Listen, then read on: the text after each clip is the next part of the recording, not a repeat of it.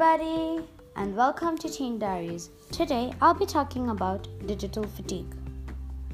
What exactly is fatigue first? Fatigue is the feeling of tiredness. Now, what is digital fatigue? Digital fatigue is the state of mental exhaustion, meaning you feel exhausted. Everybody feels a little bit overwhelmed by technology, and it can come with negative effects. Effects usually felt are fatigue, nausea, headache, bad mood. Here are a few tips that can be implemented and it might help. Before the classes, you could wake up earlier before the time that you usually wake up. Like if you wake up at 8, you could wake up at 6, work out, meditate, have breakfast. Before the classes start, you could open the windows to let in fresh air.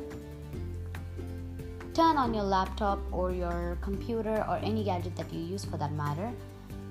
Prepare your course books and your notebooks or any books that is required for that particular class.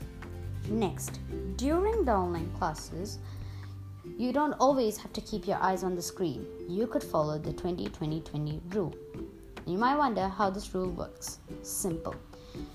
After every 20 minutes, you have to look away from the screen and focus on an object which is 20 feet away.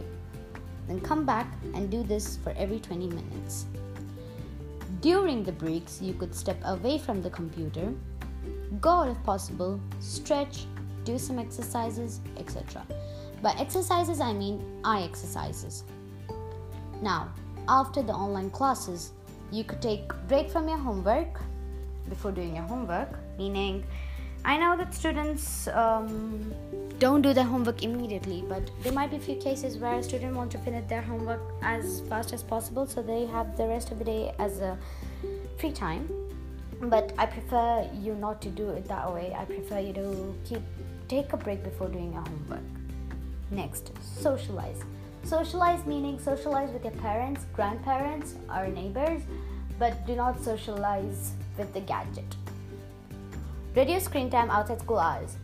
By reducing screen times outside school hours, it will reduce the cause of digital eye strain and many more eye problems, which might lead into mental health problems in the future. Hope this was helpful. Thank you for listening to Teen Diaries. Bye!